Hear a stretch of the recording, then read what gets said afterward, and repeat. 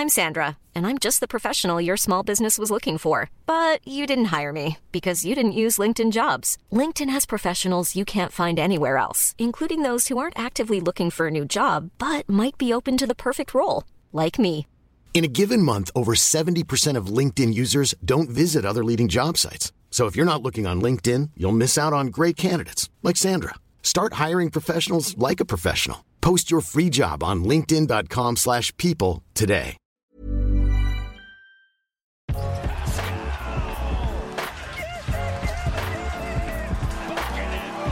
Hello. Here to recap the Raptors' 114-99 loss to the Philadelphia 76ers. A tough game for the Toronto Raptors, and we're going to break it all down with video this time and also going forward.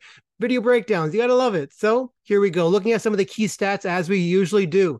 19 turnovers for the Raptors, a lot of those live ball. The Raptors also ended a lot of quarters pretty poorly, specifically that third quarter. That was and also Tobias Harris, Kelly Oubre Jr. combined for 56 points. So looking at this game, what decided? Well, as I mentioned, Kelly Oubre, Tobias Harris, they combined for 56 points. The Raptors did a pretty good job actually on Joel Embiid and Tyrese Maxey with Joel. They were showing him a lot of different bodies. They were showing him low help, baseline help, but they were sitting on those spin moves. And once he did that, they were pouncing, contesting. Dennis Schroder had a really nice play. Chris Boucher had a couple of really nice plays. Joel Embiid in this game, 8 of 22, 28 points, 13 free throws in which he made 12 of them, and also 4 turnovers. So when it comes to the 76ers and, MVP candidate like Joel Embiid, you can't really ask for much more from that. They hustled, they tried, and also not having a second center, Precious Achiuwa, Christian Koloko, hopefully he comes back at some point. That hurt the Raptors in this game as well. Just not having enough size to compete with Joel Embiid in his second shifts within each half. That was a problem for them. And then also Tyrese Maxey, 18 points, 7 to 16, not too bad between those two players. All like incredible players right there, 15 to 38. Those are the recipes for how you beat the Philadelphia 76ers with Tyrese. They were showing him a lot of different looks. They were trapping on ball screens. They had OG Anunoby on him. They had Scotty Barnes switching on to him at different points, and they were getting the ball out of their hands. And then when they were forcing the passes, Kelly Oubre, Tobias Harris, these guys, they were hitting their shots. Sometimes that's just how it goes, but it was the live ball turnovers that really hurt the Raptors, and also the end of the third quarter. And I mentioned earlier, the Raptors didn't close a lot of quarters very well. The end of the second quarter, they get outscored 10-3. In the end of the third quarter, in the last, 2:51, they get outscored 15-4. That's a lot. And how do you do that? Well, Gary Trent Jr., he misses a 15-footer. By the way, with Gary, when we're getting back into that mode where if he's not hitting shots, what's he doing on the floor? And this was a game where he shot 2 of 5 from 3, 2 of 8 overall. He had 3 turnovers. It got to a point where it felt like he was chucking a little bit. He's got to get better at making that extra pass and finding his teammates. There was windows where he could have done that. And I've been, in the Gary Trent Jr. camp of give him an opportunity to make some plays and maybe he'll do it. But so far, especially over the last few games, it hasn't really been that way. He has some turnovers down the stretch of this third quarter, which was really costly. And also, Pat Beverly, the dude who said the Raptors don't have any dogs. Well, it turned out that he was actually the dog at the end of that third quarter. He poked Malachi Flynn, went for a layup, and then later on, Malachi doesn't close out or box out Pat Beverly on a free throw. They get the ball back, and that really got the momentum going for the 76ers. And then some of the other shots the Raptors miss. Grady misses a floater. Okay, that's how it goes sometimes. Gary Trent Jr. misses a 3. Scotty Barnes misses a 3. Some of those are just, that's how the cookie crumbles a little bit with half-court possessions, and especially with this team as well. And then on the other side, Kelly Oubre hits back-to-back threes, and Korkmaz also has a 3-point play. Actually, the last 3 plays of the third quarter for the 76ers, all 3-point plays. And then you add in that Chris Boucher had a turnover. He corralled an offensive rebound. Then Korkmaz took the ball from him and went the length of the floor, and that was the end one that I just mentioned. Some of these plays, you add them all together, and this is how you get, down by double digits going into the fourth quarter. And then once we got there, the Raptors had moments where they were trying to rally. They got it down to single digits at a point, but then again, it was Kelly Oubre who kind of silenced it a little bit and hit another couple of threes. So that's how it goes for the Raptors defensively. They did a lot of good things, as they usually have, and they had a chance Nuggets, they kept on hustling, kept on pressing throughout this game, especially with the starters when they got back in the fourth quarter, but it wasn't enough in this case. Offensively for the Raptors, and especially with what Nick Nurse was throwing at the Raptors, Pascal Siakam had a bit of a rough game, I guess you could say. You look at the stat line, it's 5 of 11, 10 points. He had 6 assists, but it was where Nick was putting Joel Embiid when Pascal Siakam had the ball on the wing. That's what was interesting. It was a lot of, Joel has his foot at the edge of the paint, and it's pretty much like he's seeing two defenders looking right at him. And, a few cases, Pascal did make the right pass. He found, Jakob Poeltl for a couple of short range passes. He found OG Anunoby in the corner for a nice 3. But at the same time, you're hoping that he's just able to make a few more baskets. Like he's your guy. He's one of your guys at least. And he only had 10 points in this game. And maybe the Raptors had to get a little bit more.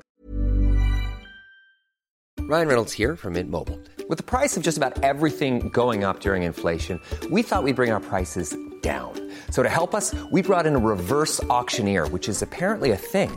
Mint Mobile Unlimited Premium Wireless. How to get 30, 30, bit to get 30, bit to get 20, 20, 20, bit to get 20, 20, bit to get 15, 15, 15, 15, just $15 a month? Sold! Give it a try at mintmobile.com/switch. $45 up front for 3 months plus taxes and fees. Promo rate for new customers for limited time. Unlimited more than 40 gigabytes per month. Slows full terms at mintmobile.com.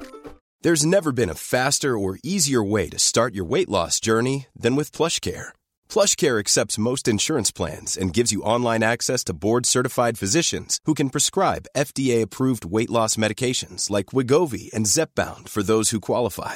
Take charge of your health and speak with a board-certified physician about a weight loss plan that's right for you. Get started today at plushcare.com/weight loss. That's plushcare.com/weight loss. plushcare.com/weight loss. Creative with, finding some plays for him. They had a case where they drew a pin down for Pascal with Dennis Schroder, and he came off that screen and forced a switch. And then it was Melton, and he sealed him really deep in the paint, and he was able to get a basket. Maybe it's more of those kinds of actions, but they need more from Pascal Siakam. The threes weren't falling today. He shot 0 of 3 from 3-point range, and it's one of those games, I suppose. And then OG Anunoby, who actually had a couple of really nice drives in this one, a Euro step early in the game that really stuck out. And he had a couple of nice threes, but it got to a point again with the 76ers as the game was going on that they were essentially challenging OG Anunoby to score on them. And it was Pat Beverly, Tyrese Maxey. They were switching on to him, and he had to go to work a little bit. And he did a little bit. He got a few baskets out of those possessions, but at the same time, there were also a few turnovers, and it wasn't a reliable avenue for offense for the Toronto Raptors. And he's not at that point yet where he can be your number one option for an extended amount of time. And then Jakob Poeltl, the Dennis Schroder pick and roll didn't pop as much because Joel Embiid is on the back end, and that's a different kind of challenge.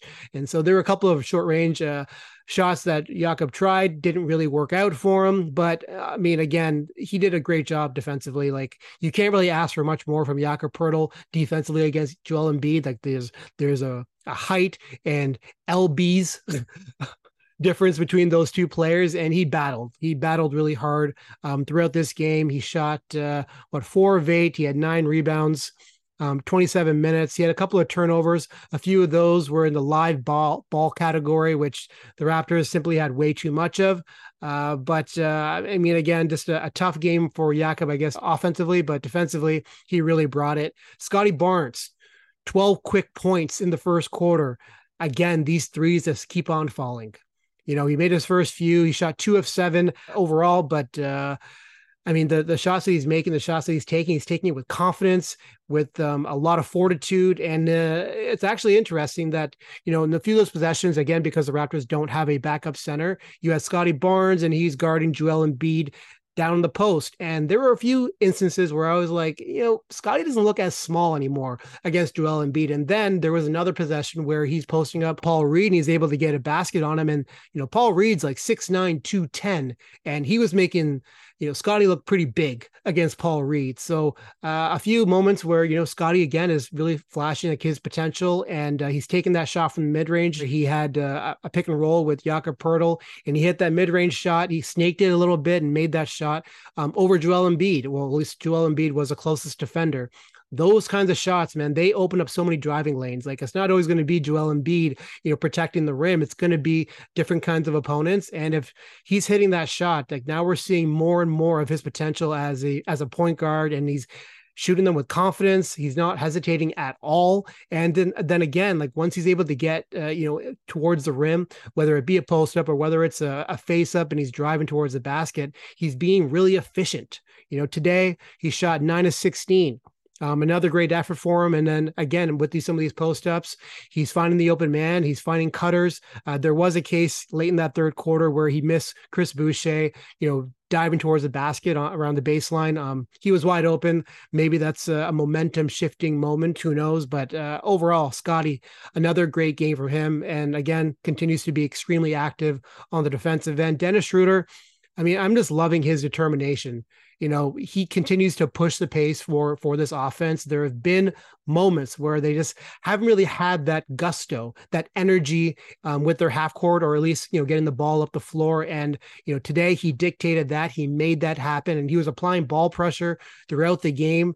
Melton definitely found out when, Schroeder poked the ball off of him, and he found Scottie for a dunk. And also that play where he drew an offensive foul on Joel Embiid. Like, he helps baseline. Again, he's waiting for that spin. He's sitting on it, and he does it, and he draws an offensive foul. Like, these are really impressive plays by a player of a pretty small stature. And like I said, the pick and roll wasn't as potent this time around for the Raptors as it was in the previous game against the Bucks, but they did get a few possessions. They strung them together in the third quarter, where they're able to get some of that going. And some of these shots, like I talk about the mid-range shot for Scottie Barnes. Also, it's really important for Dennis Schroder. Why? Because if he's able to hit these mid-range shots, and teams are so scared of his dribble penetration, of his ability to get towards the basket, the way he's able to turn corners, if he's able to get defenses on their heels, and he's able to hit some of these mid-range shots and also hit some of these floaters. He had a nice floater in the previous game against the Bucks over Brook Lopez.